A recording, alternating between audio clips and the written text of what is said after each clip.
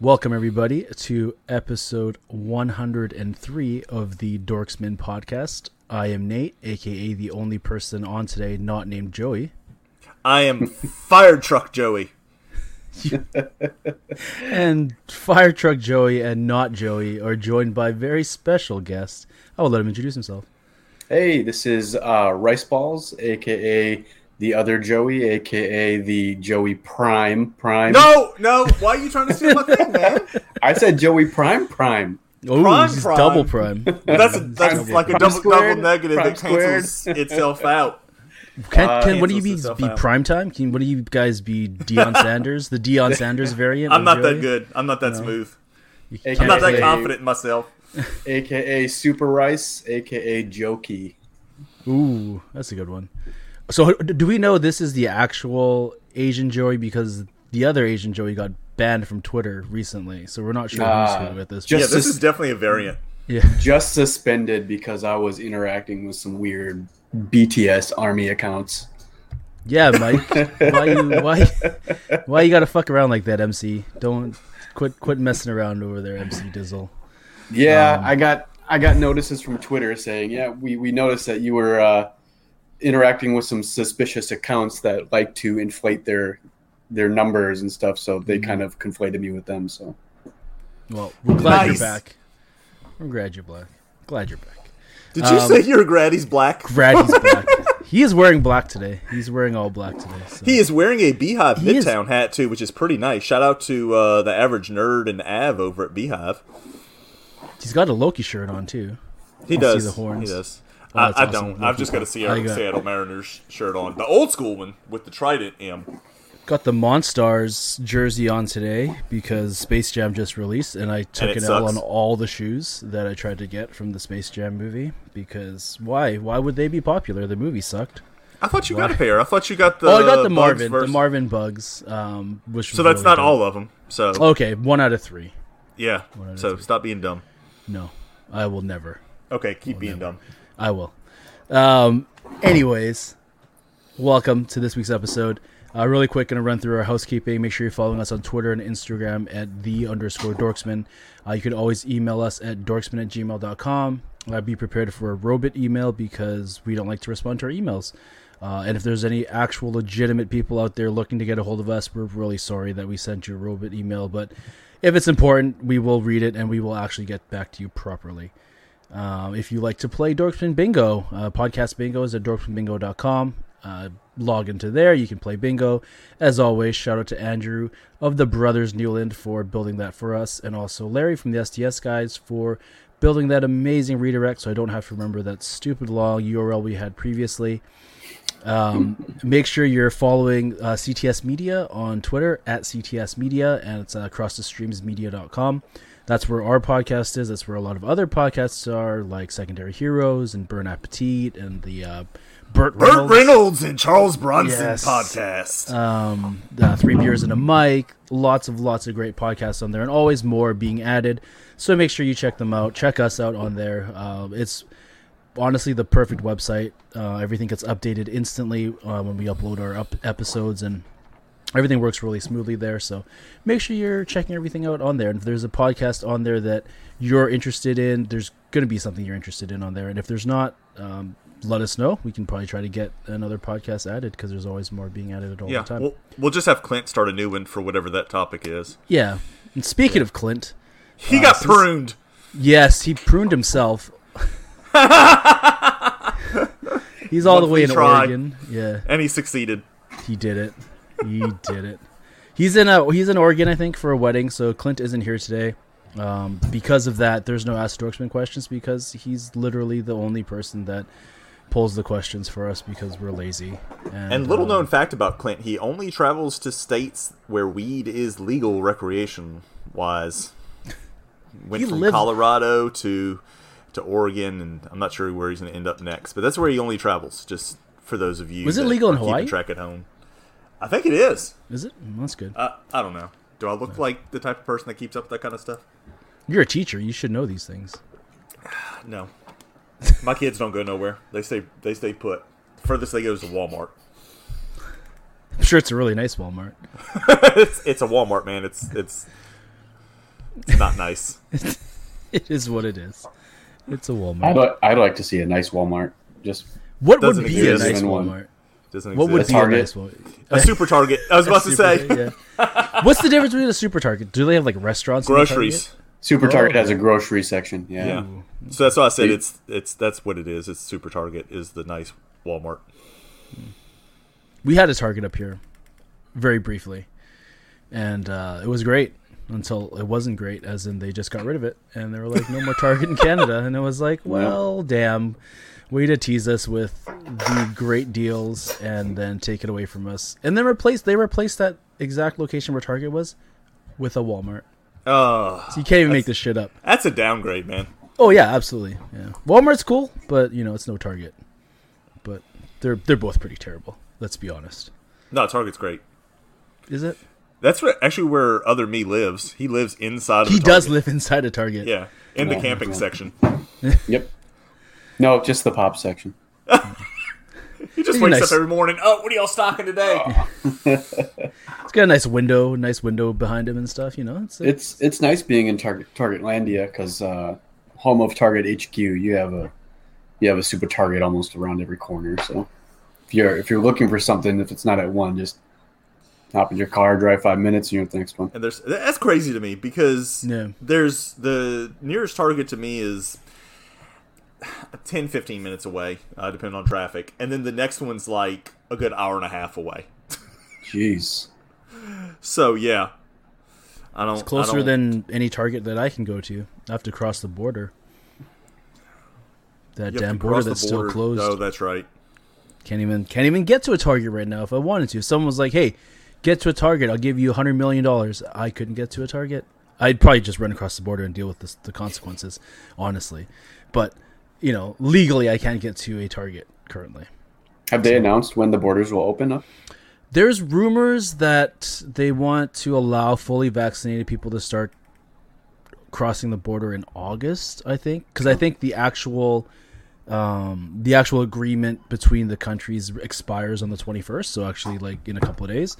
But the problem is the cases are up in the US right now because of the variant, and the thing is also it's just the problem is not people, unvaccinated people are the problem, right? Yeah. They're the ones that are getting sick, and like that's unfortunate, but Let's clarify. It's the unvaccinated people that are not being safe and not wearing their masks. Because there are people Correct. out there that are unvaccinated Correct.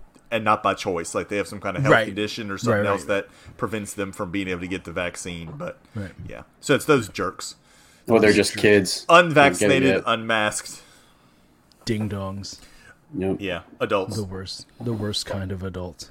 Yeah. But yeah, I think so. It's one of those things where I personally am a little weary about traveling, even if the borders do open like immediately, just because I know that I think in LA they just reinstated the mask policy for indoors, Yep. which is like they were quite ahead and everything was going well with their vaccine rollout and everything was really going really well for LA, and then like all of a sudden it's like, well, sorry, we got to go back to this because there's a huge rise in cases. So kind of playing it by ear by now, but I would truly just love to be able to cross the border and pick up my packages. I think I have like 10 things across the border that I need to pick up. That Deadpool is still waiting up for you over there. Yeah. So I just want to get across the border and pick it up just so I can get my stuff. But thankfully, like the place that I ship to, they've been very good about it. They've just been holding our stuff for a year and a half now without charging me any additional fees, which is really nice. So shout out to 5D shipping. If you use, if you need a PO box, if you're in Canada, 5D shipping is definitely the way to go. Dorksman But enough of Podcast, that. sponsored by 5D Shipping. I wish. That'd be amazing. It's really cheap. It's actually really, really good. It's like $2 a package for a flat rate. They hold it for 30 days, and then after 30 days, it's like $0.25 a day as a storage fee. But they've waived that because of the pandemic. So That is really like I good of them. literally have things sitting there for like over a year that they've just been holding on to me. I think Eva sent me something for my birthday, not this year, but last year. So I think there's like a box of Eva baked cookies or something sitting in a Oh. box inside of the Hopefully it's not a 5D box warehouse. of mold by now. Yeah, absolutely. So good stuff. Anyways, I think that's enough of of a timeline divergent that we've had for the start of this episode. Let's prune it. Yes, Nate created the Nexus event. I did. We did it by having two Joeys on. Again. We did, yes. We did. Yes. We're going to cuddle around the lake and share a blanket and longing look at each other and create another one. Yeah. But before we get into it, make sure you are fully warned. This is a spoiler-filled episode discussing all things around the incredible, amazing TV series Loki that is out on Disney Plus right now. If you have not watched it or if you have not caught up, please do yourself a favor and pause the episode. It'll be here when you're done watching it. Binge it. It's only 6 episodes. It's absolutely worth your time. And you've been warned, so if you get spoiled from here on out, that is your own darn fault. And blame Clint. Blame Clint if Clint's fault. If he screws you up.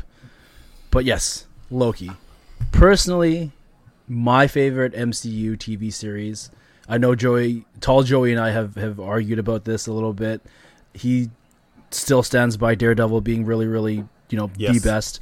Yes. And, Daredevil's really good, but it's no Loki. Yeah. See, I don't even put it number 1 for Disney Plus MCU series. Yeah. Wow, be careful here.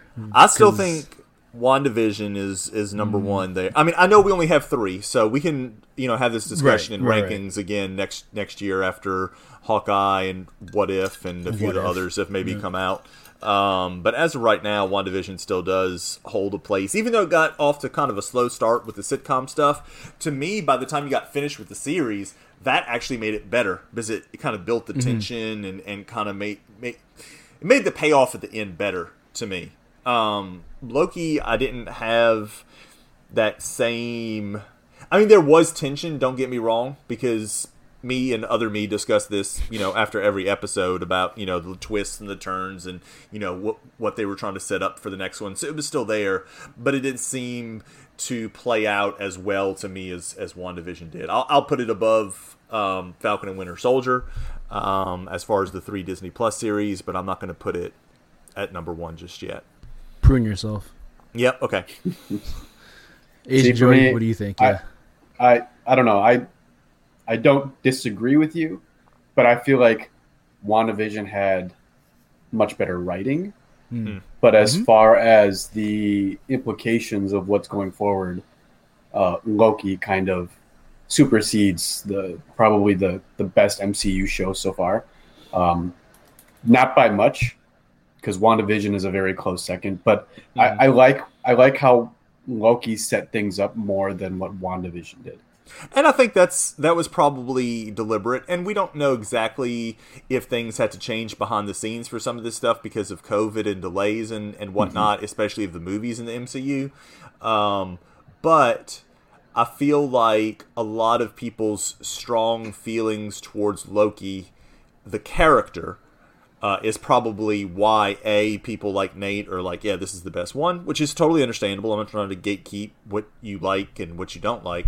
But B, I'm also assuming this is probably why they used that of the 3 series as the lead-in for obviously the multiversal for what's next. That's going to be coming, right? WandaVision did that to a certain extent. Especially at the end with her studying the Darkhold and, her gaining all these, new powers and all that stuff. But obviously not, like Joey said, to the degree that Loki set it up for moving forward. But we're probably getting ahead of ourselves into more the end of the discussion for today. Yeah, I mean, leading up to all 3 series even starting, you would have thought, or we would have assumed that WandaVision was the one that all of a sudden she breaks, and that's what causes the whole multiverse of madness or whatever's happening in Spider-Man. I didn't see this one coming. No, not at all. Yeah, not until the last episode of Loki. Yeah. No. Because in all actuality, they didn't really need to use the Disney Plus series to set up anything. I mean, because before Doctor Strange comes out, which I feel like is going to be the one that's going to really set up the kind of next big arc, right? A lot of these movies can kind of stand on their own and maybe play a little bit in it. But, that's the one that I feel is going to really kick things off for that whole big arc. But I mean, it could have been Spider-Man. They could have used Spider-Man to set all this up, and maybe had just an end credit scene in Eternals or something like that would have linked to Spider-Man. But instead, they used this series to set it up, which is great. Because I like the fact that they are acknowledging the connection, obviously, between the MCU on Disney Plus and in the movies, unlike what they did with the Netflix series and even what they did with Agents of S.H.I.E.L.D. There was connection, and I think for those that are fans, they understand that it's like Agents of S.H.I.E.L.D. connected to the movies, but the movies didn't connect to Agents of S.H.I.E.L.D. really as far as telling stories and stuff. So I like that there's all that integration in it, and it's not just, we're going to just do this standalone episode, and it's going to be kind of self-contained. It's not really going to have any big implications in the movies, but that's what it is. It's more like, to me, it feels like they're using the Disney Plus series to do this long-form, fill-in-the-gap series that takes place in between the movies. Now, I don't know how it'll play out once the movies kind of get rolling again. You know, we got 3 more coming up before the end of the year, which is a lot. Obviously, I think Hawkeye plays at some point around maybe December when Spider-Man comes out. So, obviously, from Black Widow, we know there's going to probably be a connection there. But, yeah, like I said, I like the way everything's kind of connecting together, just in general terms. I think with it's interesting you're talking about like using the end credit scene and stuff like that to set up the next sequence of events. It's kind of interesting how when they were doing Into the Spider-Verse, like that could have just easily been the bridge, because it's like that's when everything was like, holy crap, there's a ton of different Spider-Mans, and it's like they could have easily been like, let's just use that as the jumping off point, but they didn't, which I'm very glad they didn't, because then you get what we got with Loki. But like going back to our discussion from last week with Black Widow, again, spoiler filled Black Widow discussion, and this is a Black Widow spoiler at the end of the end credits of that, where they set up the Hawkeye show, right? Like, and it's just little things like that. But I'm glad that they're going away from those little snippets and just going straight to, let's tell a full story and round it all out. Because 100%. Like even just the first 10 years of the MCU, sitting through and seeing like, oh god, you got that glimpse of Thanos, like that was badass, and you didn't see Thanos for 10 years later, you know, and like that payoff just wasn't there. But now it's like, we can do a snippet at the movie, your payoff's coming in 4 months, because that's when the Hawkeye show comes out. Your payoff for Loki is happening as soon as Doctor Strange drops. Like, there's no more year wait or 2, 3, 4 years wait for the payoff. It's like, we're getting stuff fast, and we're getting a lot of it, which I really enjoy personally. Well, I mean, the Loki series itself is a payoff from Avengers Endgame. Yes. Well, maybe not payoff. Maybe I shouldn't use that term. Right. But it's a connection. It's a bridge, right? You know, to that where he took the Tesseract, disappeared. What's going to happen? Oh, we're going to get a whole series out of it. And this was another thing we other Joey and I were talking about, is basically the multiversal war was caused by Hulk's hatred of taking stairs. Like, if that wouldn't have been a thing, we wouldn't be in the situation we're in now. It's true. Somebody also mentioned to me in a different chat, they're saying that now Doctor Strange has to go fix everything because he decided to check a text message while he was driving. That's incredible. That's incredible. So that's kind of where we start with the series, is, you know, picking up from Endgame, where he's, you know, using the Tesseract, and all of a sudden he's captured by this TVA, the Time Variance Authority.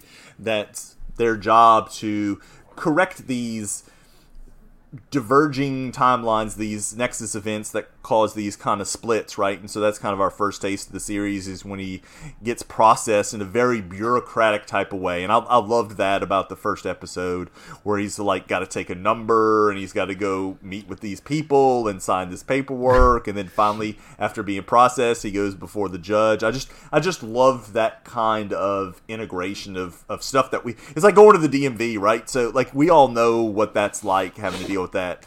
And I loved how they incorporated that into that episode. I thought that was brilliant. That was fun. He's just like, because you get the full opposite of the Loki character.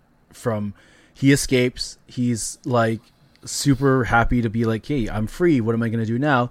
All of a sudden he's, like you said, he's brought into this like jurisdiction, and it's like he's in handcuffs. He does have no idea what's going on, and it's just everything is order.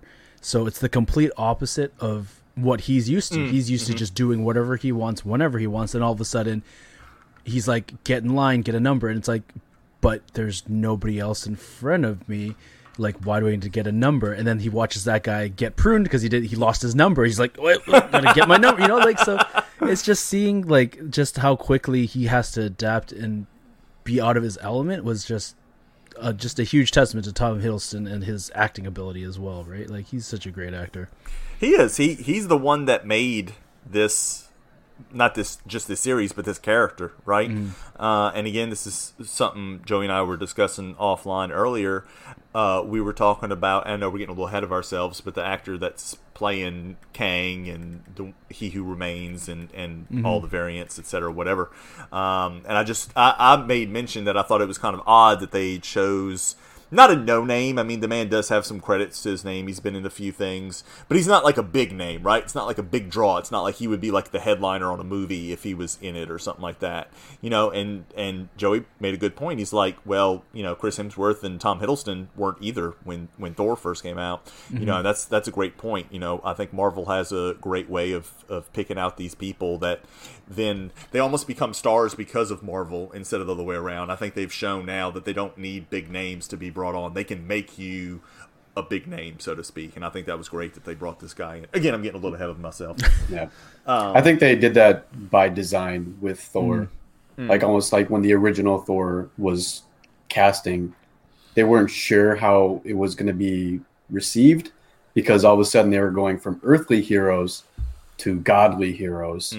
And I don't think they quite knew the MCU was going to be either a thing or if it was going to take off, but they ended up casting just a whole bunch of no names. Yeah. And as far as the first episode, before we kind of move on to some of the other events that took place as the show unfolded, that is my favorite episode, the first episode. I just think when he's sitting down with Mobius and kind of going through his life, so to speak, like his life's accomplishments, right? And he's, of course, shown that the I guess Loki Prime, we'll call it that, the one that is killed by Thanos, he sees all this stuff and he's like just having this, I guess, existential crisis, for lack of a better term, about what's going on with his life. And it was heartbreaking, to see what he is feeling. I mean, you could see it on Tom Hiddleston's face, the way he played that part. And it's crazy, too, that a lot of us, I'm sure it wasn't just me, felt bad for the guy that was really the big bad before Thanos, right? I mean, this is the guy that they had to fight. This is the guy the Avengers fought. This is the one, Battle of New York, when the Avengers first to get together. He's the bad guy there, right? Him and why can't I think of his name right now? The one that not Ronan. Yeah, Ronan? Ronan the Accuser? Yes, there we go. So it's kind of them two, right? But Loki's kind of the face of what's going on. So it's crazy that he is an actor and Feige and all them and the writers have managed to turn you to, oh, that's somebody I should be sympathetic for, because he just got shown this crushing information and, this guy's kind of, telling him, about his life's purpose and all that kind of stuff. And it's very good storytelling. It's not just comic movie and comic TV show storytelling. It's quality. It's quality stuff if you get into it. If you have a chance, you should look up Sarah Finn. She is the casting director for Marvel and she's had her hand in casting every single actor, well, nearly every single major actor for the MCU from the very beginning, from Iron Man all the way up to Endgame. Really? She needs to get a raise. Even if they've given her a raise, she needs another raise. So, that's kind of like the beginning of it, him figuring out. And then, of course, Mobius and, is trying to vouch for him to help them catch this other variant of him that we discover is the one causing all the problems and going around and causing all the mischief. And lo and behold, it ends up being Sylvie. Or, I guess... See, I don't know. I'll ask you, Joey, because you have a better comic background than us. Is that supposed to be the Enchantress too, or is it just Sylvie? So in the comics, the Enchantress was Sylvie, and then there was Lady Loki, who was kind of two separate characters. Lady Loki was, from what I remember, I'm not as well versed as some of the people I know, but she was originally Sif, and when Loki came back, took over as the body of Sif. So that's why Lady Sif looks a lot like Lady Loki in the comics. Gotcha. So in the comics, the Enchantress is Sylvie, but in the MCU, I feel like they kind of just did an amalgam of both characters. Lady Loki, yeah. In fact, you used the same word I was about to use. It's like an amalgamation of the two characters, which I think is great, because you can't include literally every little iteration of these people. So sometimes you have to combine, different characters, especially when the comics get a little sloppy with the way they kind of spin stuff, and then there's this variation of it in this comic series and all that stuff. So I think they did a good job with that, and I think they did a great job with that character and developing her too, and make you feel for her and trying to understand her. The one thing that I would complain about, I guess, is looking at the series as a whole. It was their relationship was difficult to be vested in for me personally, because it's like they wanted to kind of spin this romantic aspect of it, I think, or at least that's what I felt like they were trying to push. But to me, that's weird, because are they the same person? They're not the same person? Are they like, is it like, if you would kind of get it on with your clone? So it was kind of weird, and I know I'm not the only one, because I saw that on Twitter too, especially, again, fast forwarding to the end when they shared that kiss or whatever. People like, oh, I don't know about that, and so that their relationship dynamic, I think, was the one part that I felt like they could have done a little differently. Like, I think they could have kept it platonic to where it was like more of him seeing her as an equal, more so than almost like a love interest type of thing, which I felt like they were trying to play up a little too much. I don't know. Again, that's just me. That's just my personal opinion about it. That's what I would say was probably one of the weaker points for me, is not all their relationship, because again, I think some of it was very strong, so I don't want to come off as saying that whole thing was just dumb and ruined it. I think the romantic elements that they kept trying to kind of push off were the ones that kind of threw me for the characters' relationship. Isn't that like the most perfect Loki thing, though, to fall in love with the female version of himself, right? Like, and it was beyond. I see what your point is about that, but it was beyond anything physical for me in that relationship. It was what she represented and what she was to him. If that makes sense. But if it wasn't physical, then why'd they have to have them kiss at the end? It was like they were doing that because that's what they thought people would want to see. Right. Because I get what you're saying, and I get the narcissism thing, and I think that's great. And it's like you could have just played that up more as I'm in love with, the aspect of me, and not like a sexual type of love relationship, if that makes sense. Right. I almost saw that as more of a Loki's trick / misdirect. She used that as a way to get to the temp pad that's sitting on the desk.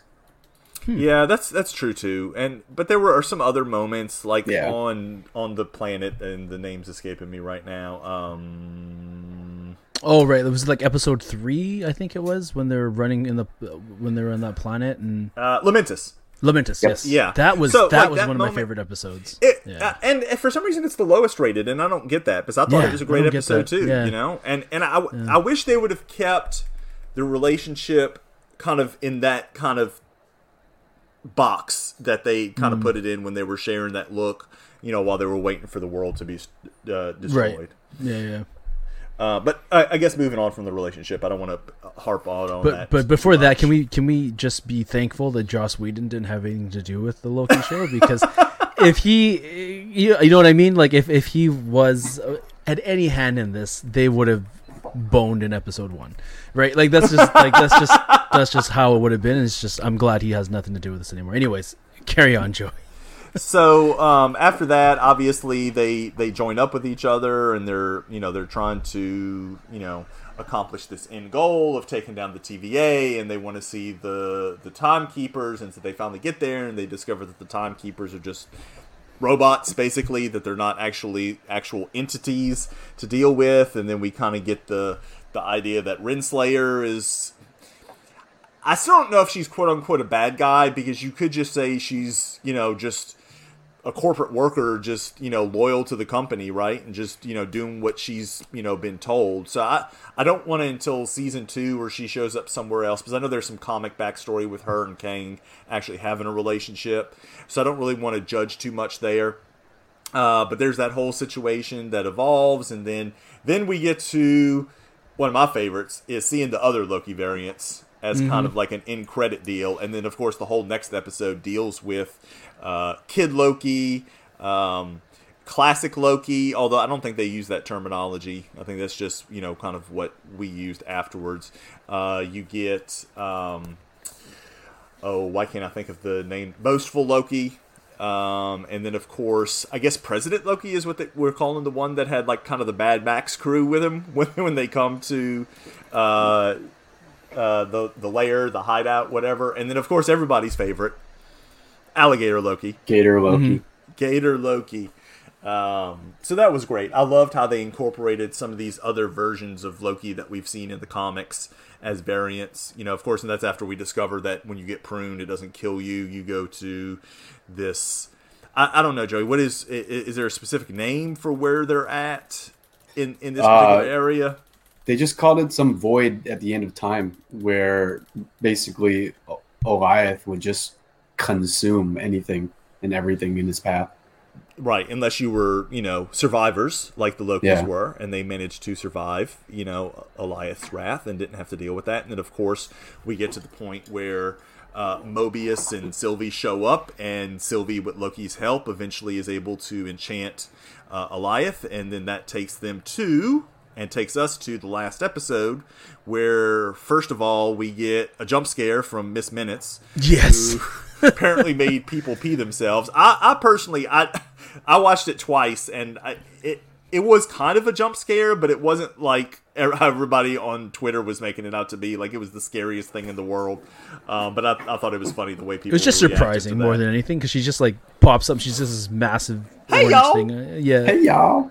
And... tries to kind of, I don't want to say bribe them, but cut a deal on behalf of He Who Remains. And then that's kind of where we get to the end, or to the, I guess, the meat and potatoes of the episode, right, where they get to talk to He Who Remains, who is... And I'll let Joey take over for this, as far as if you can kind of explain to everybody the Nathaniel Richards, or is it Richardson? Nathaniel Richards, yeah. Richards. So if you can kind of explain that, and He Who Remains, and Kang, because you can do a better job of it than I can. And definitely. that'll basically take us to the end of the episode, where we can start speculating a little bit and stuff. So I'm a terrible explainer. So you are not. A lot of this is very wiki heavy. So if my there's favorite. anything that's out there that I missed, or if I don't explain it well enough, wiki definitely goes over it. Basically, Nathaniel Richards is the namesake of the father of Reed Richards. Not quite a direct descendant, but definitely something that is very, very far from them, but somewhere in the lineage, I believe. Right. So somewhere there's genes that are shared between the Reed Richards family and the Nathaniel Richards from the 31st century. Okay.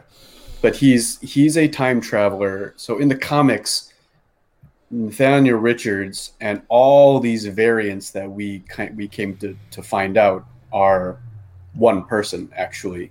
It's Nathaniel Richards who goes back into time, and he's always referred to as somebody different based on where he is in his timeline. Mm-hmm. So like he goes back into time for the very first time in a time machine to ancient Egypt, and he calls himself Ramatut. And he actually disguises his time machine as the Sphinx.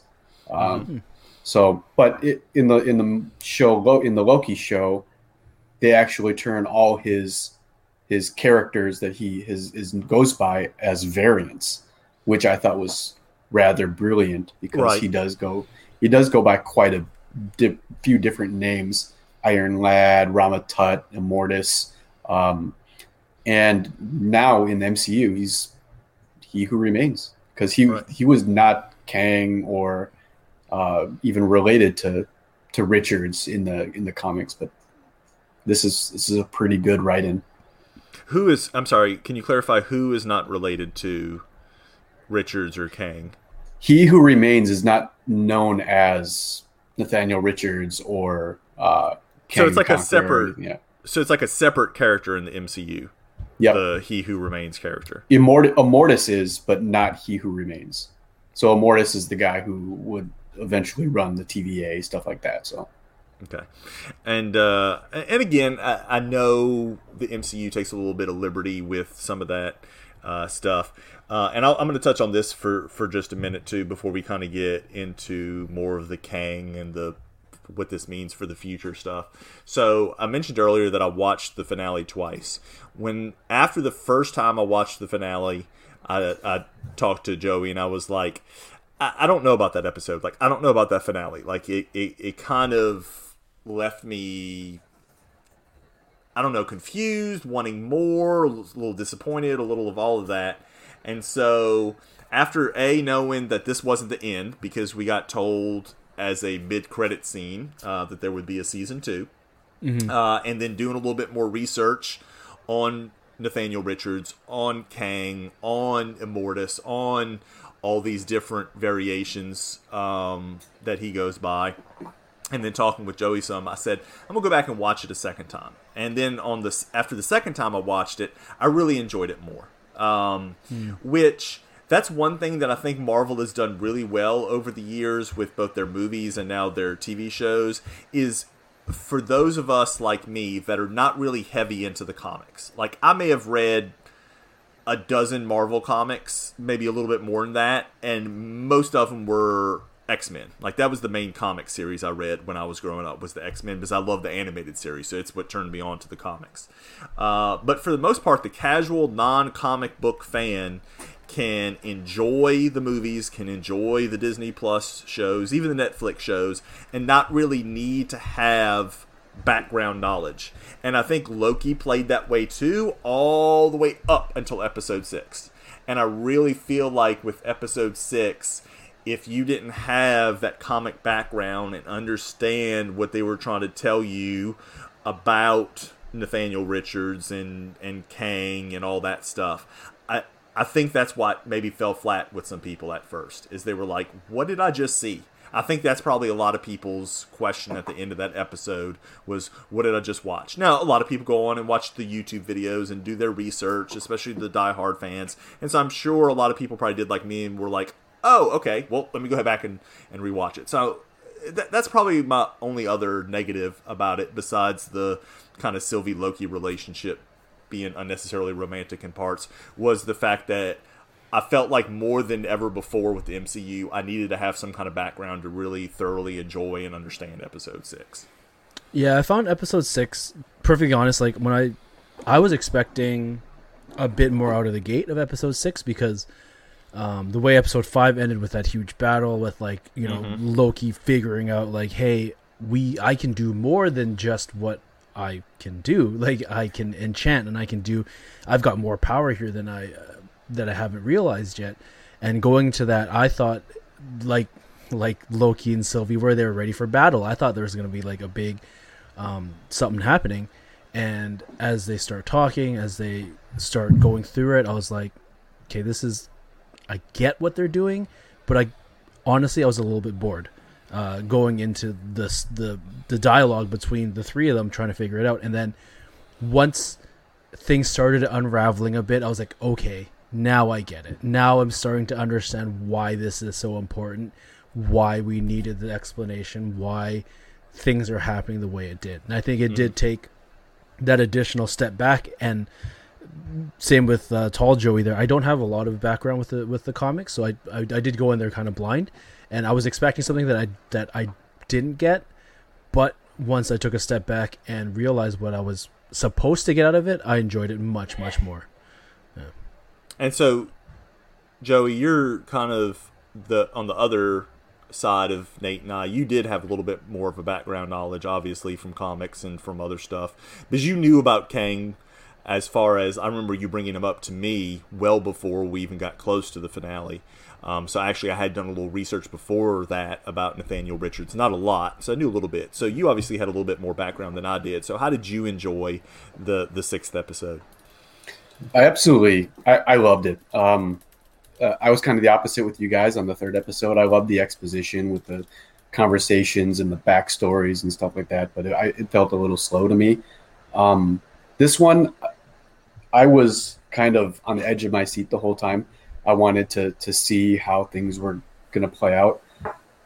Going into Loki, we had already known that Jonathan Majors was cast as Kang the Conqueror. Shout out to him, by the way. He absolutely killed it. He did a great job. Yeah. So something I actually just found out today is, or maybe yesterday, is Jonathan Majors actually won over the role of Kang the Conqueror in Ant-Man after he was cast as He Who Remains in Loki. So before that, they were planning on having a different actor play. Since it's a variant, they could have had somebody else. Is that the deal? That, or they just didn't know what they were going to do with it yet. Oh, okay. So I don't know exactly the reasoning, but going into this, I actually assumed that Jonathan Majors was first cast as King the Conqueror in Ant-Man, and then brought back into Loki as a cameo to kind of unravel all the strings for the variants. But it was the other way around. And that guy can act. His mannerisms and the way he spouts out a monologue. Yeah, absolutely. He described everything really well. Going into it, I was actually really interested to see how they would approach who He Who Remains is, because I kind of figured that's who it was at the end. It was either going to be He Who Remains, or it was going to be actually Kang, who was kind of like running things behind the scenes and actually trying to secretly make sure the sacred timeline always remains in his favor. But as soon as I saw Jonathan Majors' face in the episode, I was really excited because I wanted to see how they were going to approach it. Yeah, go ahead. I think before we move on to talking about the future of the MCU now with this revelation, the multiversal war, and Kang possibly being the new big bad, I think afterwards, I think most people understood, and you and I talked through it, that at the end, when Loki comes back to the TVA, the Timekeeper statues are replaced with Kang, right? So we're like, okay, that's who's in control now. I think the one thing that I'm still confused on, and I may be the only one, I don't know, is the variation of the TVA, right? So we're led to believe this entire time that there are different versions of our timeline, right? Multiverses, if you want to use that terminology. But the TVA is kind of centralized, right? So there's not variations of the TVA. It's just the TVA, and then they're, pruning people and stopping these Nexus events and bringing order back to the sacred timeline, right? So then at the end, we are kind of thrown for a loop after we see B-15 and Mobius talking about the timeline splitting and all that stuff. We have loose tie Mobius, as I'll call him, and then flash forward to Loki at the TVA where Sylvie had sent him. We have tight tie Mobius and B-15 who don't know who Loki is. So that's the thing that I'm still confused about.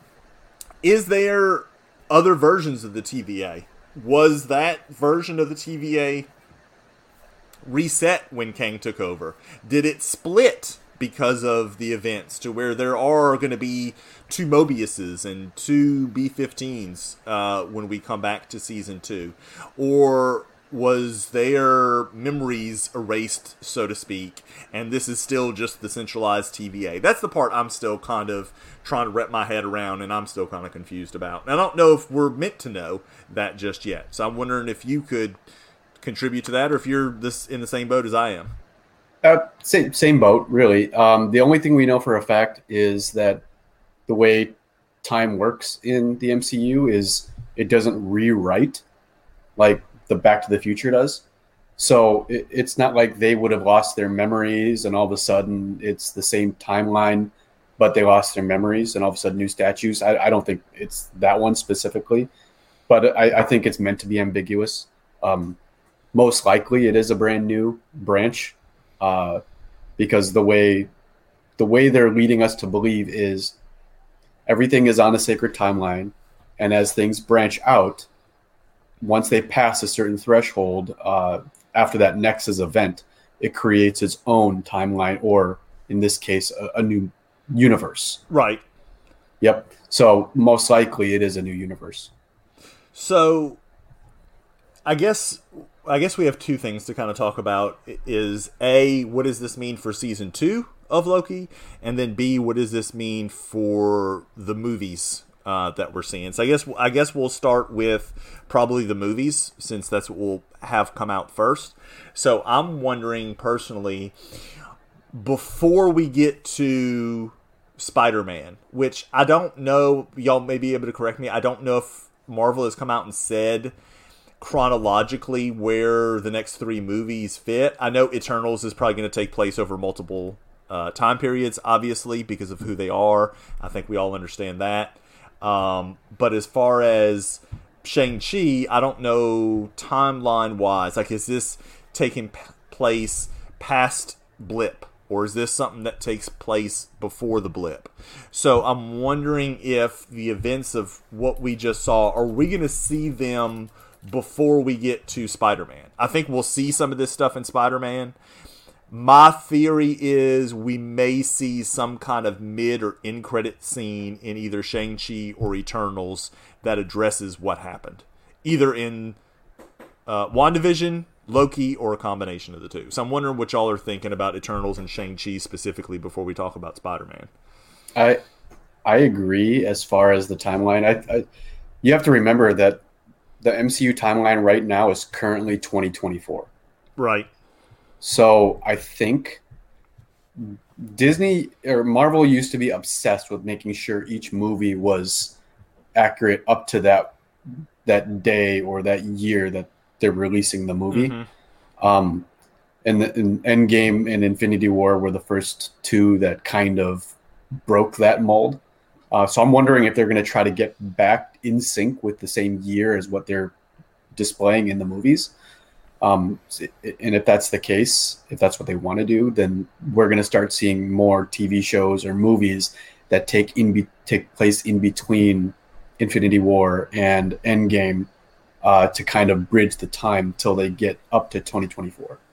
I think that makes sense for Shang-Chi and Eternals. I think you can do that, especially with Eternals. I think you're able to kind of jump around probably in time periods, and I think that would be okay with people. And Shang-Chi does not have to have taken place after the blip and after everybody comes back, kind of like what they did with Spider-Man and WandaVision. Obviously, those take place after the fact. But Spider-Man, to me, Spider-Man's got to take place in 2024 or 2025, because unless this is some kind of weird prequel to the second Spider-Man, Far From Home, like, I don't see how it could be not in the future. You see what I'm saying? Like, they've already had a movie that's come out after the blip. You know, that was the whole thing. Oh, all these students all of a sudden are back, and they're, you know, whatever. They're not as old as everybody else, or not as big as everybody else. So I think Spider-Man's got to. I think maybe the other 2 don't, but I think as far as what you're saying, I think they may skip around some more in the following movies the next year, but I don't see it. I think once we get to Spider-Man in December and then those movies on, I think they're going to all be post-blip, and we're going to be in 2024, 2025, and it'll just be kind of in the future, so to speak, from where we are in reality in 2021 and 2022. No, that's absolutely true because of the way the events are playing out. But I think we're going to see a blitz of movies that take place all within the same time period and kind of like shrink things down to 2024, 2025, and not advance as far as you know, as Endgame and Infinity War took us. But we're going to see more things in between. Yeah, and I mean, they could technically make these movies all take place in the Marvel timeline over the span of like a month.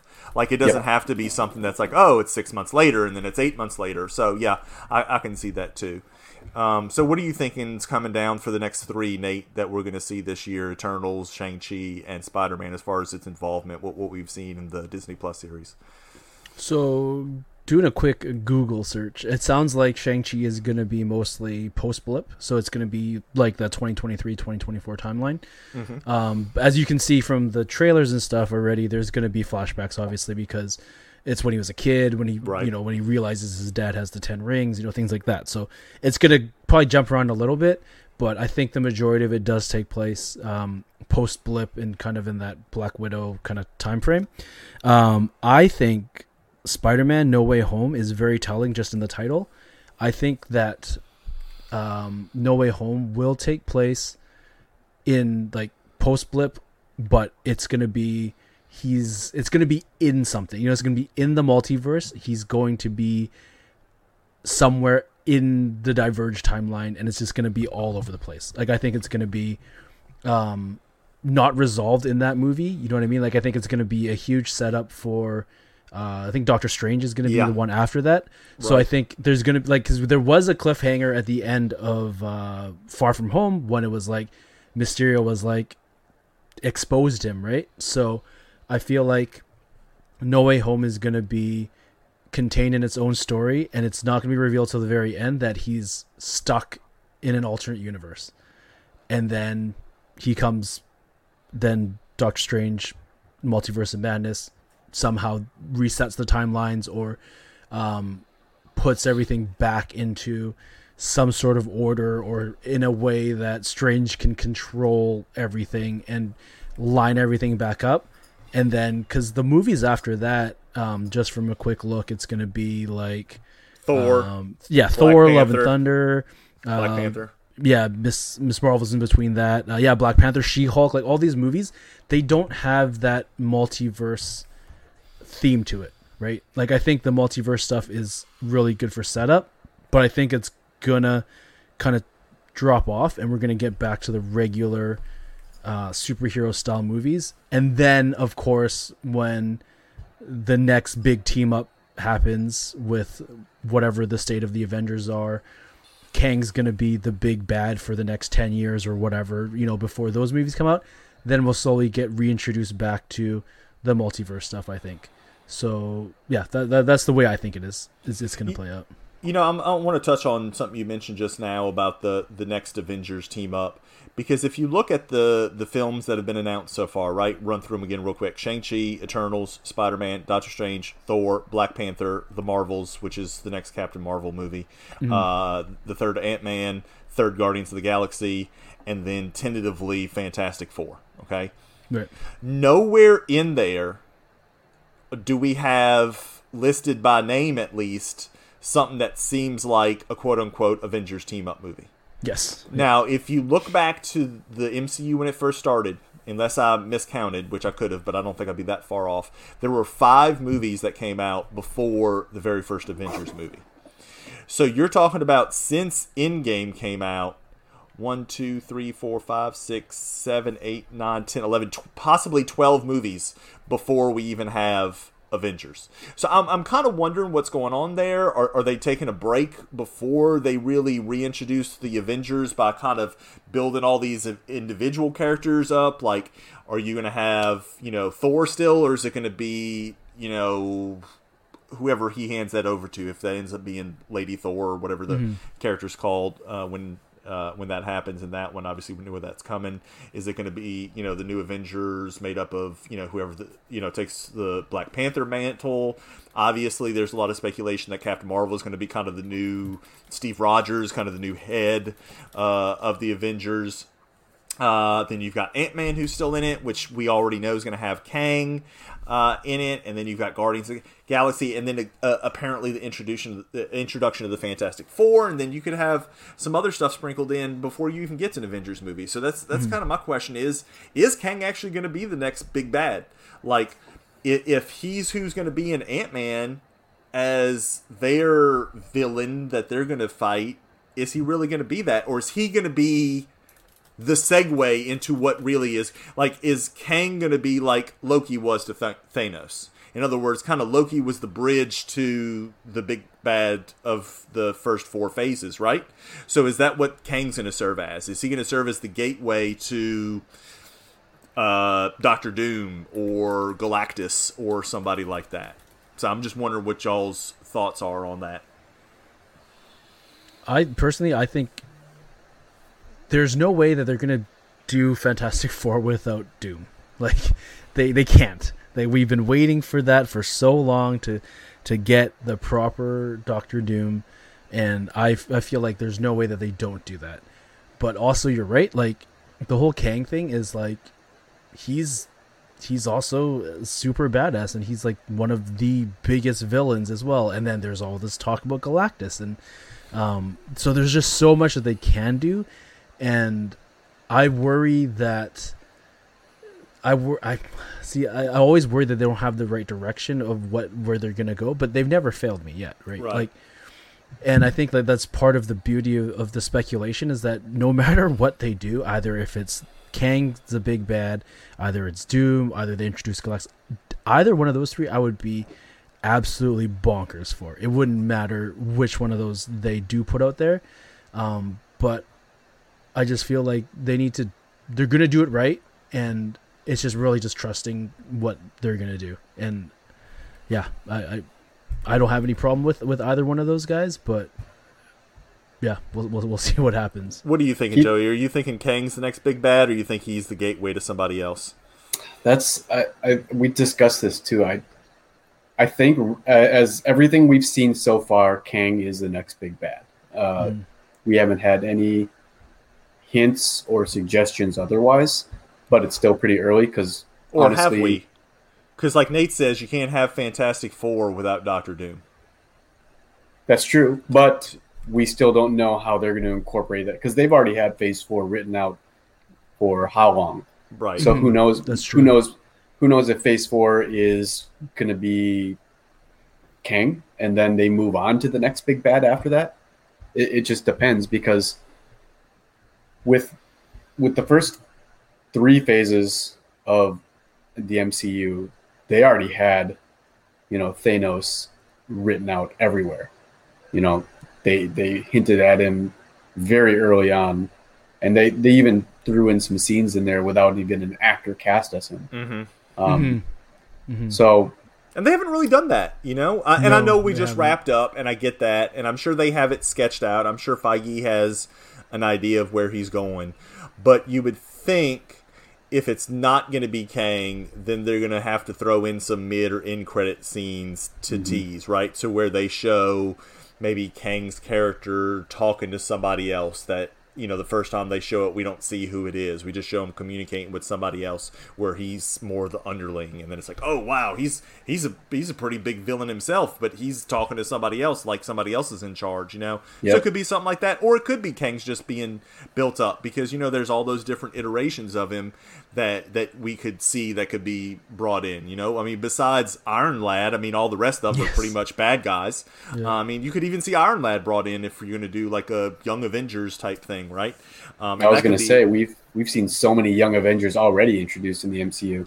I really feel like that's going to be a Disney Plus series. Like, yeah, I feel like that's going to be the next wave that they're going to announce, right? They've already announced all this other stuff coming, She-Hulk, Moon Knight, etc. I think that's going to be the next announcement, is that they're going to have a Young Avengers series, and that very well could be something that turns into more of a multi-season type deal, right? We haven't heard anything for sure if WandaVision or Falcon or One and Done. We did get confirmation Loki's having a season 2, obviously. But Young Avengers seems like a multi-season type thing, to where you get these young actors that you maybe throw into the movies every once in a while, but it's something that maybe plays for 3 or 4 or even 5 seasons or something like that. I can very well see that playing out that way. Yeah. So I mentioned season 2 of Loki. I personally think it's going to be a while. Like, oh yeah, for sure, it's going to take some time. I think it's either going to be end of, I think I remember reading that they are scheduled to record in January, like to start recording production. Yeah, excuse me. So we could possibly see it end of 2022, beginning of 2023. My thoughts is it's going to be beginning of 2023 because I don't think Disney Plus is going to want it, and I don't think they have the properties yet to release things in conjunction with each other. And what I'm trying to get at is you're supposed to have Mandalorian Season 3 and the Book of Boba Fett coming out towards the end of 2022. So I don't think you're going to have this release at that same time. I think you're going to have that release afterwards. I think at least for the next year or two, I don't think you're going to ever have two things kind of released simultaneously. I mean, I know Bad Batch is on right now while Loki was on, but that's also an animated show, so that's kind of different in my mind than these actual produced live action TV shows. So first of all, that's my thought, is that it's going to be 2023 probably before we see that. Which, if that's the case, guess when Ant-Man and the Wasp comes out? February 2023. So to me, it's going to be either one of two things. Either season 2 of Loki is going to lead into Ant-Man and the Wasp with Kang, or it's going to take place, I don't want to say simultaneously, but very close to right afterwards. So maybe we don't see Kang destroyed or done away with. Maybe they think he is, and then he comes back in some other variation or something like that, and then we see that in Loki Season 2. So that's kind of my thought. Season 2 of Loki is either going to lead directly into Ant-Man 3, or is going to come directly, after Ant-Man 3. Great point. Kind of bridging that right into Ant-Man makes a lot of sense. But we've also seen things move at the last second by Kevin Feige and Marvel, especially with the pandemic. So, for all we know, that scene with the Contessa in Black Widow, that should have been aired before the Contessa scene in Falcon and the Winter Soldier. Right. So these timelines could definitely change. But what you suggested, if everything stayed exactly the way they've got everything planned out, would make sense. So I was just looking at, since we're talking about the villain here, I was looking at Nathaniel Richards. So he is the descendant of Reed Richards' dad, who was kind of. Yeah, that's also namesake. I think. Yeah, namesake. Yeah. Yep. So in the notable aliases for Nathaniel Richards, they listed as Doctor Doom as one of variants. Yes. So, again, that opens up the other possibility that there could be Doom, and there could be he could be Doom and Kang. You know what I mean? I believe there was a variant of Nathaniel Richards where he had all of Doom's intellect and his armor, but he also had the time traveling ability of Richards. So it was kind of like a to use that word, an amalgam of the two. Yeah. But yeah. He's got a lot of potential to be multiple big bads as one overall, right? So they could go back in time and do the Tut stuff. They could obviously have him be Kang, which we've already talked about. But they could have him be Immortus. They could explore the Iron Lad stuff, which at some point, from kind of what I understood in the comics, Iron Lad is a good guy, then he kind of goes back to being a bad guy and separates from the armor, kind of like Ultron type thing. So there's a lot for them to explore and do with this, to where it's okay, this is a multi-layered bad guy, right? So it's like Thanos, except it's not constantly Thanos. It's constantly a variation of Nathaniel Richards that they're fighting throughout different movies, and then kind of maybe just a culmination at the end, they all come back together or something like that. Because doesn't this tie into Secret Wars? Doesn't Nathaniel Richards and Kang play a big role in Secret Wars, which we know is coming out too? Yep. And then there's also God Emperor Doom, I think. I'm just doing a quick Google here.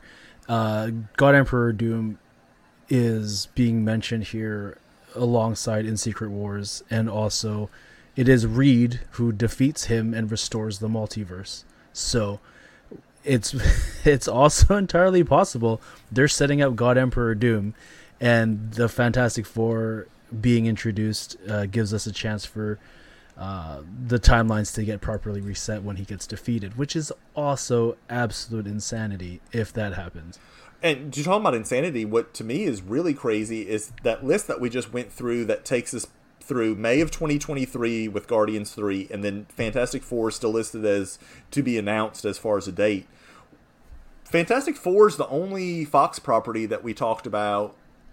You know, you still have all these other characters. I mean, the X-Men are like... Yeah, they're right there. Come on. But I mean, it's like 10, 20, 30 of those just by themselves, you know, and you're not talking about all these other characters that they just acquired. I think we're going to start seeing, before we see their own like X-Men movie or something like that, and even before we get to the Fantastic Four movie, which obviously has been confirmed, I think we're going to start to see some of these characters introduced here and there in the other movies, since we'll get sprinklings of them. Yeah. Right. Yeah. I think we're going to see some of the mutants get introduced. Maybe some of the big ones. Maybe some of the secondary ones. I don't know. I really have a feeling that there's a reason behind Feige and Hugh Jackman posting that picture the other day. I don't know what it is. It could be a multiverse type thing, but that could be the bridge. It could be a troll. It could be a red herring. But it could be their way of introducing them is through the multiverse aspect, right, as to where they were this whole time. Right. You got Deadpool, which obviously we know's coming down the pipe, that him and Korg doing that review of Free Guy was absolutely hilarious. Yeah, and I love Korg. I really hope, I've said this, like I said this whenever Thor Ragnarok came out, I need a buddy comedy with with Korg and Meek. And some other random third person. I mean, if y'all want it to be Deadpool, that's fine. But I need that Disney Plus series. You need that, yeah. Korg is absolutely one of my favorite characters. Like he'd fit in pretty much anywhere and everywhere, as long as it's rated R. Right, it's got to be. They very well could start putting Deadpool in, like, every movie that hadn't started production yet. Like, just as a, like, weird cameo. Like, even if it's just, like, him in the background, just, you know. Walking by, getting Starbucks or something. Yeah, exactly. Yeah. I mean, we've already confirmed he's met with Feige. So. Right. So there's a lot coming, and so I guess long story short, we really don't know where they're going with this. We have an idea of what they're doing with it, but there's a lot of speculation, obviously, out in the interwebs and amongst ourselves as to what they're going to be doing and how they're going to do it and who is going to be doing it, so to speak, as far as which characters are going to be brought into this fray. And again, we're all the way to May of 2023, and I don't see anything that's hinting at the new... It's not even like a placeholder, like the new Avengers or something like that, where it, you know, shows, you know, them getting back together. But they're going to have to get back together eventually, and then you have all these new people to choose from. So I'm very excited at what's going. That could be our next team up. Is, you know, anything related to mutants. You know, I feel like if you're going to have all these big actors, that a team-up movie would make sense to be able to bridge into the next big phase of the MCU. And honestly, I feel it's introducing the mutants or the X gene, something like that. You know, I don't know. It feels like it's a natural spot to change phases in the MCU. Yeah. Like, so when I was watching episode 6 of Loki, and we were talking about the future of the MCU right now, and when they looked into the timeline and then everything started branching, like, I squealed, because I was like, the possibilities of what the MCU and what Feige and what all the people at Marvel can do are, at this point, literally endless. Right. Like, they can say anything is canon at this point in time. And they must be, like, just going absolutely insane, because they can literally do it all. They can bring back Natasha. They can make an Iron Man 3 movie that didn't suck. They can, they could do anything and explain. They can explain mutants in any way possible. They don't even have to call them mutants. They can do anything at this point. And that's what has me, honestly, the most excited, because I saw the trailer for the What If show, and just...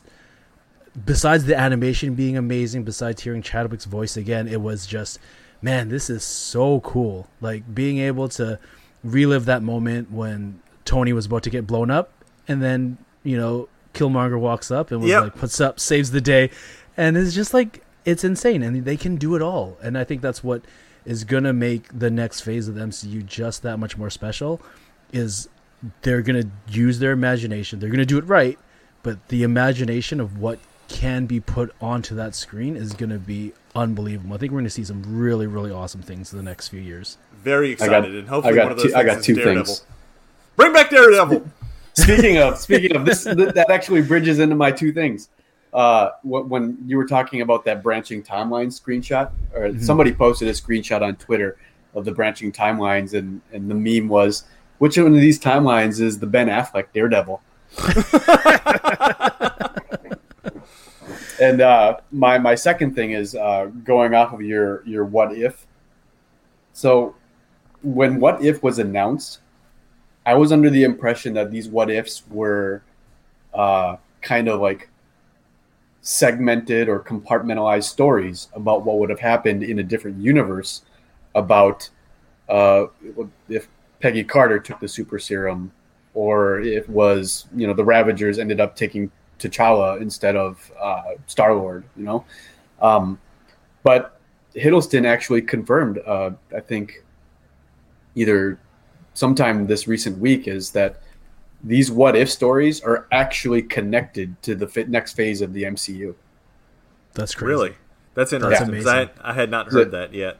Yeah, I'll have to find that and I'll link it to you. But I mean, it makes you think now that like these what ifs aren't just one-offs. They may actually be pictures of those branching timelines that we're seeing. And they're going to all of a sudden either be pruned, or we're going to be seeing what each of these branches, what the outcomes are in an animated form. I hope we get to see more animated MCU Marvel. I mean, obviously there's a ton of Marvel animated series, but I want ones that are directly tied to the overall MCU, right? And I think you can do, obviously, so much more with animation, so much cheaper, right? All you have to do is try to convince these people to come in and record some lines and put it together. So I think there's some potential there too, and I think depending on how they're received, which I would assume would be well, I think we're going to see more animated series come out too, to where they can even further fill in some of these gaps in between movies and expand on. And who knows, that may be the form the Young Avengers take. That could possibly be it. It could be an animated, or you can do so much with it. And I'm just really excited about the potential for, again, the movies coming down the line and the Disney Plus series that we're going to start seeing. Yeah, and they could sell more pops. Yes. More. Oh, don't. I'm trying to say, look, I'm just going to get like 2 from every Disney Plus series, and right. Why limit yourself? But no, I'm like, I don't know if I want to do that, because then that might just be a rabbit hole that I go too far down. So I might not even just do that. So I don't know what I'm going to do just yet. But yeah, the merchandising, and that brings up a good point. This stuff's making Marvel a killing, a ton of money with all the merchandising that goes along with it. Like how many people are buying, Alligator Loki shirts, right now and stuff. So it's as long as it's continuing to turn out money for Marvel / Disney, it's not going to be something that's going to go away for the foreseeable future. This is definitely a train going down the tracks full steam ahead at this point. And there's I mean, really think about all the merch they sell between all the Marvel stuff and Mandalorian stuff. Yeah, all the Star Wars stuff. It's just crazy. Insane, yeah. I mean, it's that's just really literally all they need printing right now. money. Yeah, they just need the Marvel and Yeah. Star Wars, and they just keep going and just keep getting richer. Mash them together, do a nice little Christmas special. Remember when Pixar was their biggest studio? Yeah, Golly. yeah. Pixar what? Pixar who? Eons ago.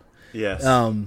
Do you talking about merch real quick here? I know Marvel's, they did a last few years, they did a collab with Adidas with some of the shoes, with the Avengers shoes, and those were hard to get. Like, I had a difficult time finding those shoes in stores. Could you imagine if Marvel did a proper link up with like Nike? Like, that would be insane. I would go broke. I would absolutely be completely broke if they did like a line of Dunks with Nike or something like that. It'd be insane. Disney must have some kind of deal with Adidas, though. I think so too. Yeah, some kind of apparel deal. Yeah, because the Star Wars stuff is Adidas. Really awesome too. Really awesome shoes with the Adidas Kermit the Frog Adidas that came out here not too long ago. The Muppets. And that's a Disney property now too. So I guess they have some kind of deal. But yeah, I'm with you. That merchandise just sells itself. You don't even really have to try to push it too hard. Yeah. Put the colorway on an Ultra Boost. I'm there. I'm there. Take my money. Just take my money. But yeah, so really quickly, we talked about what's next for the MCU. So question for you guys: do you prefer these stories being told via multiple movies, like in Infinity War and Endgame being like a multiple massive movie, or like a multi-part movie, like kind of like Captain America, kind of dragging on a bit further like that? Or do you prefer the 6-show episodic quick hit, 6 weeks, you're done, tell the story, kind of like WandaVision did and kind of like Loki did? Like, what would your preference be? I think it depends on the story that you're trying to tell, but also on how you're going to actually write it. We've had this conversation before, but I'm going to make mention of it again. Falcon and the Winter Soldier needed to be a movie. Black Widow, I think, needed to be a TV show.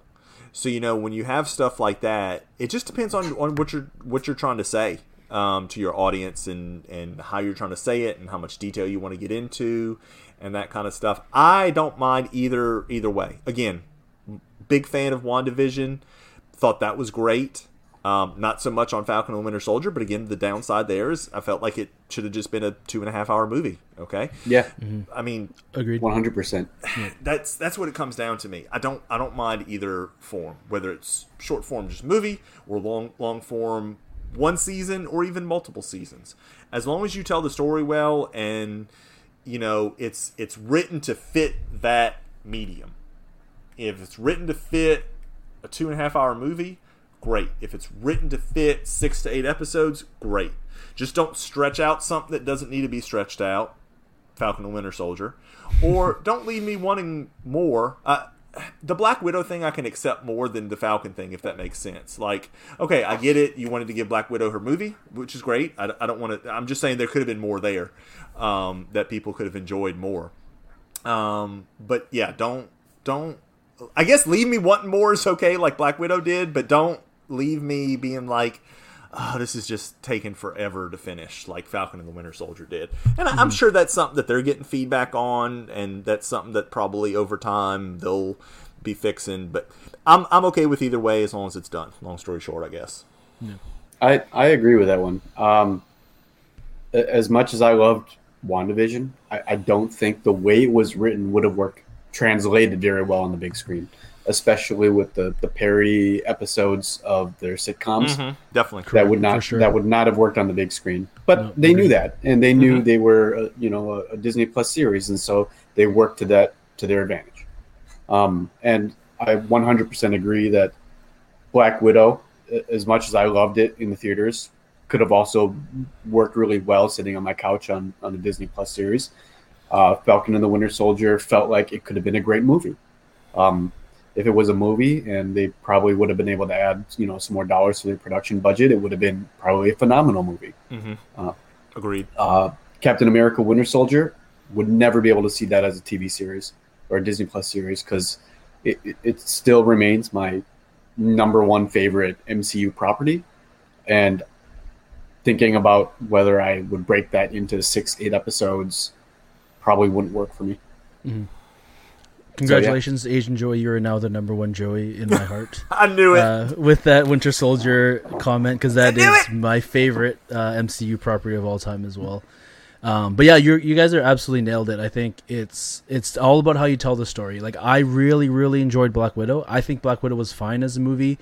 I would have also probably really enjoyed it just as much if it was like a 6-part spy thriller series, because you can cut that up into a bit more storytelling. You have one full episode on the Red Room when they were growing up. You get one full episode on what the Red Room is currently. You could fill in a lot more of the gaps that kind of they flesh out these characters. Yeah, and then flesh out the characters much more. Such great characters that we didn't get to see really expanded on, especially like the whole Taskmaster thing as well. Taskmaster, that could have been a whole episode. Like yeah. You could have just explained 100%. A lot more about what Taskmaster was, even if you don't divulge too much into it, but it's just more than that reveal. And the reveal was cool, but also like you could have given us a bit more. Some backstory on Dreykov and maybe his motivation behind why he wants to have so many Black Widows across the world, stuff like that would have been great. Absolutely agree. Yeah, and also like the same Falcon Winter Soldier. I feel like if there was a lot of filler in the episodes that they did on Disney Plus, and that's why I think I got kind of bored with it, was because the characters that I know from Falcon and Bucky were you knew a lot about them going into the show as it was, so I don't think they needed a lot more backstory into the background. It was just like they could have went right into the action, right into how he evolved himself as the character versus kind of the way I felt like it dragged on through the series, and they needed to do that to kind of fill out the episode quota.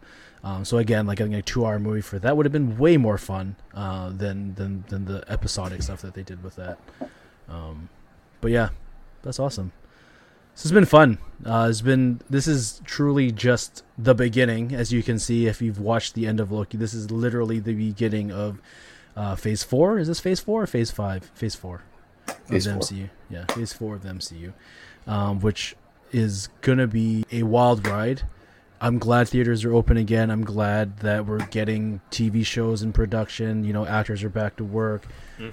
More hype, more speculation, and I love it. I'm here for all of it, and I really can't wait to see what happens. And it's truly one of those things with Marvel that, for me, I've yet to be disappointed. Like, hasn't been something that I've just looked at and been like, man, I wish they did this instead. Sure, of course I wish they did something different at some points, but I wasn't disappointed with what they ended up giving me as opposed to what I was speculating myself. So, speaking of back to work, Hiddleston's been spotted in Atlanta filming scenes for No Way Home. Ooh, really? Interesting. Ooh, it's possible. I'm saying it right now. It's possible that entire movie is in a random multiverse that he got pulled into, and he's trying to get back to the main timeline. We shall see. We shall see. Joey, thank you. Not You're you, welcome. The other Joey. Oh. Thank you for joining us today for this discussion. It's always nice to get your opinion on it, as you do have a lot more of the comic knowledge and just a different perspective than us on this, and it's really great to hear your thoughts on it. I always love nerding out with you guys. We love having you, man. We love having you on. You should be here more often. Do it. Definitely. Just take over for Clint. It does. It falls right in line with my kids' dinner and bedtime, but we'll see. Where can we find you on Twitter or Instagram? That's or complicated, any isn't it? Yeah, that's a very complicated question. On Instagram, it's at Rice_balls. Rice with a Y and balls with a Z. Balls with a Z. Yep. On Twitter, I'll just explain it like nothing's going on. It's also at Riceballs, Y and then a Z. Some interesting things going on with Twitter right now. So if you don't find me, you don't find me, but I'll be there. It's awesome. This has been a lot of fun. We're gonna be obviously talking more MCU as the shows and as other things happen, as more speculation comes up. So this is not the last that we'll have Joey on with us talking MCU and also just talking other things in general. He's got more knowledge than just MCU knowledge, so I'm sure we'll find another topic to have him back on chatting That's with debatable. us. A Target episode. We'll have a whole episode on Target. There you go. Yeah. As always, make sure you're following us. Us as in the tall Joey and myself and Clint. We are on the Twitter, _dorksman. That's on Twitter and Instagram. You can always email us at dorksman@gmail.com. Clint is away. I think he'll be back for Tuesday game night, so just keep an eye out on Twitter for that. Clint will share what he's playing. It's going to be some sort of Nintendo game. I think he had a schedule up there on Twitter somewhere that I completely ignored because I don't pay attention to our Twitter as much as I should. Don't let Clint hear that. Yeah, and hopefully we're going to get our game nights on Friday nights started up again in the next few weeks. I'm kind of set up to stream, so I'd love to run a Jackbox game night or two in the near future. So we'll definitely be keeping everyone in the loop for that. I think it'll be a lot of fun to see everybody back out on the Friday night. Yeah, is there anything else from either one of the Joeys before we wrap it up? No? All right. Well, thank you again for listening this week. Clint will hopefully be back at some point. We don't know. He's stuck in a multiverse of his own, possibly getting real high or attending weddings. But yeah, with that, that's my secret. I'm always angry. For all time, always, Clint will be a dingus. Oh, well, rice balls. I like the man just shouts his own name.